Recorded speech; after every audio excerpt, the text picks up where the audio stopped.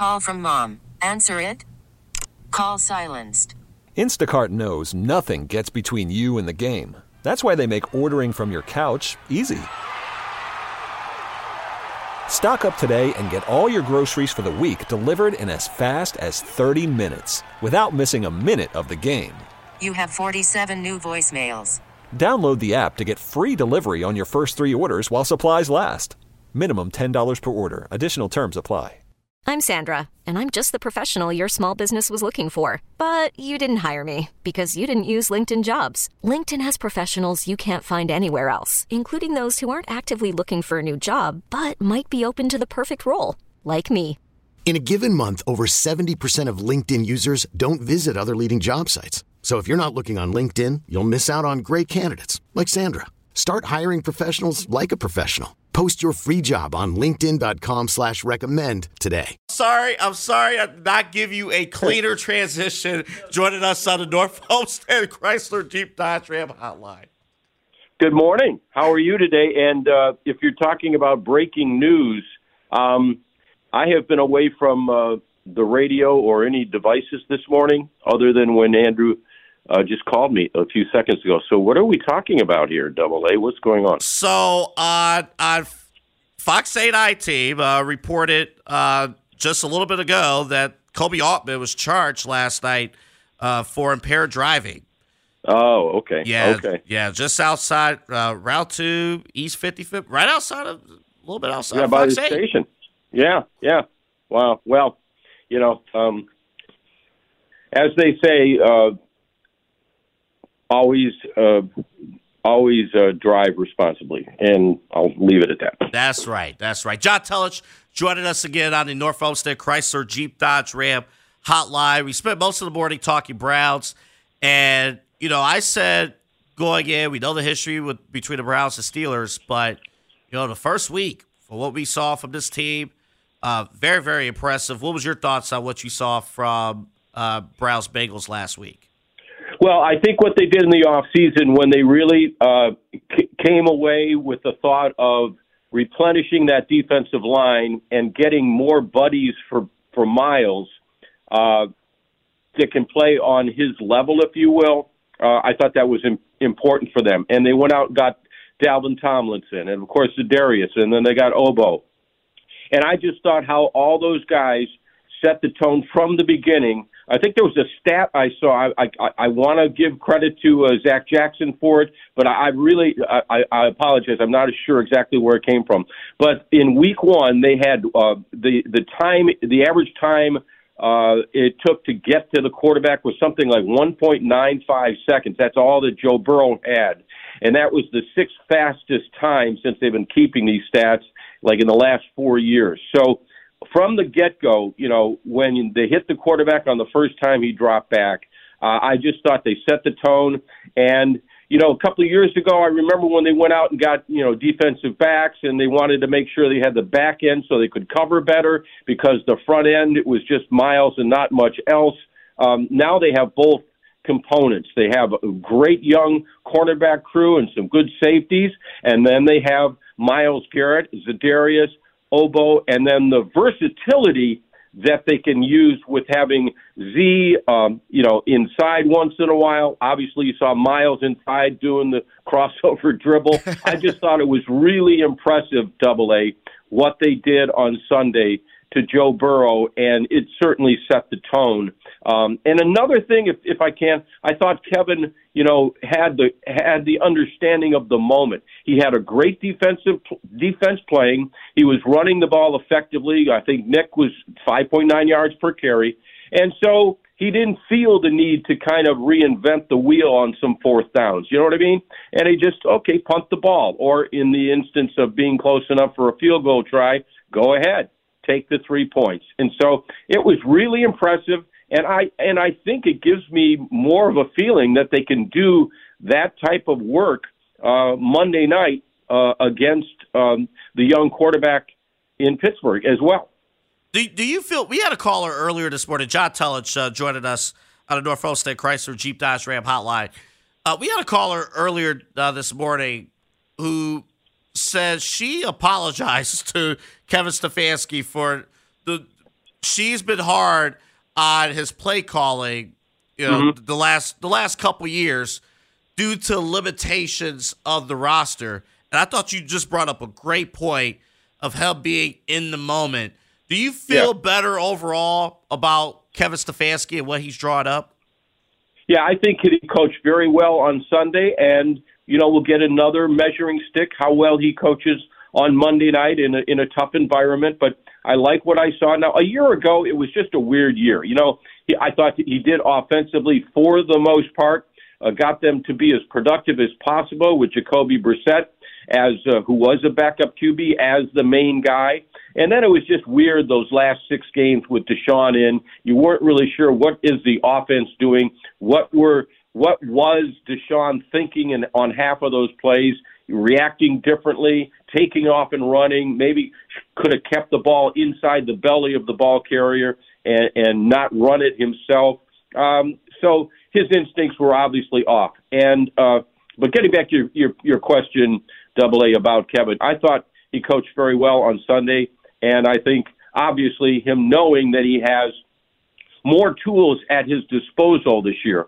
I think I mentioned this to Kenny Carmen when he and Limer were having a discussion 3 weeks ago about important guys other than Deshaun on the offense and important guys other than Miles on the defense. And on the offense, I said Elijah Moore. And he made 2 big plays on Sunday. One was super instinct, just, reversing field, getting a real nice positive result.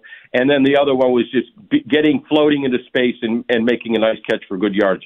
I love what he can bring to this team. I think if you see him being super active, moving around, being engaged in various forms of how they do their offense, if he's doing those types of things, I think that's kind of like, it's an indication that the offense is moving along very nicely because they don't have to overuse him. They've got Nick Chubb.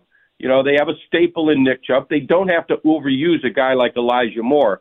But by all indications, folks in Berea all the time indicate that this guy is really bought in, and he can be an exciting component to this offense as they play this year.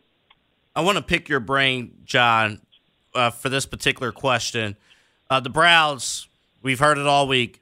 They have not had a 2-0 start since 1993. I know the team will say, it's just one game. We'll do, we can't look far ahead. We'll focus in on next week, blah, blah, blah. Yeah. For the fans, if this team is able to start 2-0, how will this city react to that start after beating the Steelers on Monday night? Well, there's still going to be a bit of that. This is Missouri, the show me kind of a thing. But I know that this Browns fan base understands football as well as any fan base out there in this country. And I know that this Browns fan base understands what they did in the offseason in compiling the talent on this roster and then giving Kevin Stefanski all these offensive tools that he could design his offense around. And then they bring in Jim Schwartz, and they bring in Bubba. And they've got guys like Zadarius Obo and Tomlinson and other defensive tackles that they brought in here as well. And I think Browns fans understand that the talent is here and the excuses are gone. You have the talent, you have the ability, you have the team in place that can go pretty far this year. It's so weird, AA, to see all the experts throwing the Browns up in the top 5 or the top 4 in their power rankings. And, by virtue of how, if this is a show me what's going on right now kind of a thing, by all virtue, they are one of the top 4 or 5 teams in the league from what they showed in week 1. Now just go out and show it in week 2. I think the fan base can handle the higher expectations. It's hard to let go of the fearing that the piano is going to drop from the 4th floor of the factory that's being renovated while you're walking down the street and land on top of you. It's all very hard, being a Browns fan, to get rid of that. But it is there. It's part of the specter of being a Cleveland sports observer. But it's very, very possible that they've put together the type of a roster here in this town that can be exceptionally productive and one of the fun stories that we're going to see in sports this year. I mean, we can be as fun as prime time without the sunglasses. We can do that. We've got the talent here in Cleveland, so let's have some fun. Yeah, and that's just the one thing I was just thinking of, because I mentioned at the beginning of the show, I was like, I'm going to be honest, I know with my own two eyes that the Browns are really good, that the defense is just phenomenal. But sometimes I need to hear somebody else confirm what I believe. And, Stephen A. Smith had the Browns number 4 in his power rankings, and others had the Browns near the top. And I know it may be immature to think this way. I'm not used to seeing this. Yeah, it is weird, Double A, and so it's also it just other fan bases don't even have to think about this. Other fan bases have seen. Let's go out to Kansas City for a few moments here. Since they had Alex Smith before they had Patrick Mahomes, and of course they had Andy Reid, who's a Hall of Famer, first ballot, and all that stuff. They have come to expect this type of stuff each and every year, even if they've hit some speed bumps along the way. And we just haven't had that. And it's very well documented why this mentality has been there for our fans in this city. It's very, very well documented. We saw how they messed things up. We saw how they had salary cap hell in the early 2000s after they made the playoffs in 2002 in the Butch Davis scenario. We had all of the stories of Hugh Jackson jumping in the lake and all that stuff.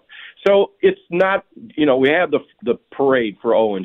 It's just not difficult to let one part of your mind, fool itself into thinking, oh, the crap's going to happen once again. I come across that when I run in extremely long ultra marathons where you have two little voices on each shoulder, one saying, you keep going, and the other one is saying, what the hell are you doing out here? You can't run this far. You've got something wrong with your ankle, and your hip's giving you trouble, and you still got another 30 miles to finish a 100-miler. You can't do that.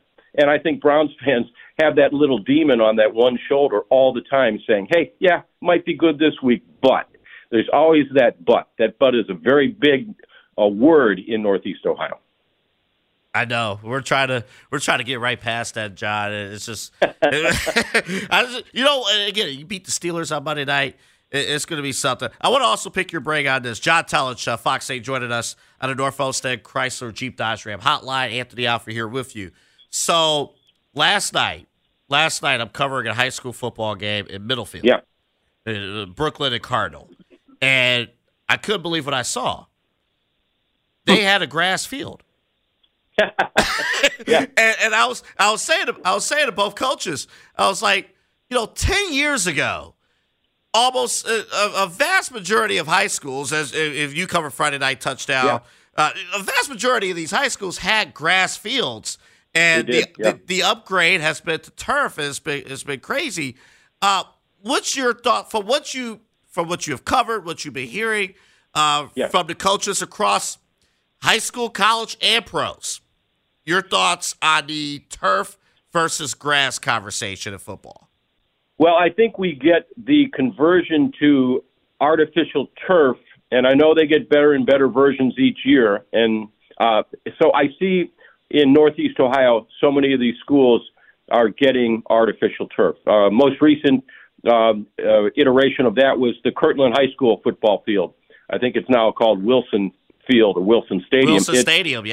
Wilson Stadium, and it is artificial turf, and that was something that Tiger Laverty really wanted, and he got, and kudos to them. So my point here is that on the high school level, for school properties and for the superintendents that run their businesses, the artificial turf makes more sense to them because they can use it a lot and have a lot of games in, youth games, junior varsity, soccer matches, all that stuff can take place on the quote unquote artificial turf. And it's seamless for the most part, and so off they go.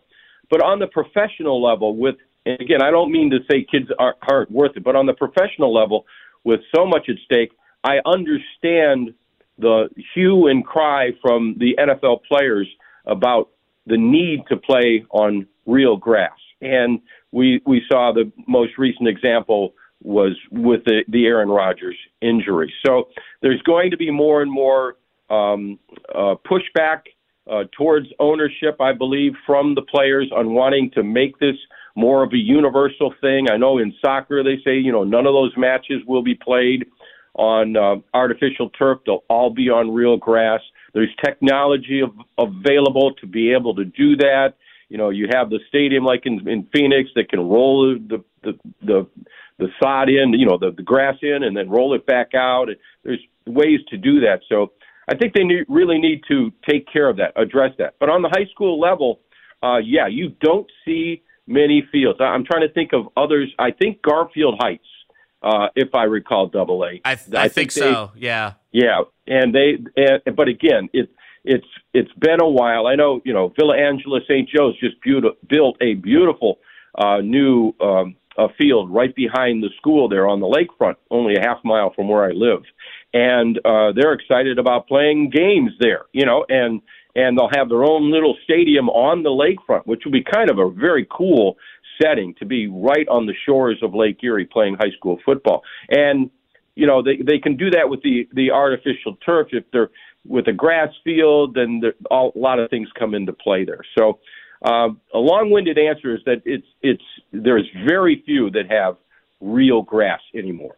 I took all that in. John Telich, John, great to hear from you this morning. Wish you all the best. And can't wait to talk again soon. All right, man. All the best to you, AA. You guys have a great weekend. You as well. John Telich joining us on the North Olmsted Chrysler Jeep Dodge Ram Hotline. Odyssey celebrates Mother's Day, brought to you by T-Mobile. You can count on T-Mobile to help you stay connected on America's largest 5G network. We get it. Attention spans just aren't what they used to be. Heads in social media and eyes on Netflix. But what do people do with their ears? Well, for one, they're listening to audio. Americans spend 4.4 hours with audio every day. Oh, and you want the proof? Well, you just sat through this ad that's now approaching 30 seconds. What could you say to a potential customer in 30 seconds? Let Odyssey put together a media plan tailor-made for your unique marketing needs. Advertise with Odyssey. Visit ads.odyssey.com.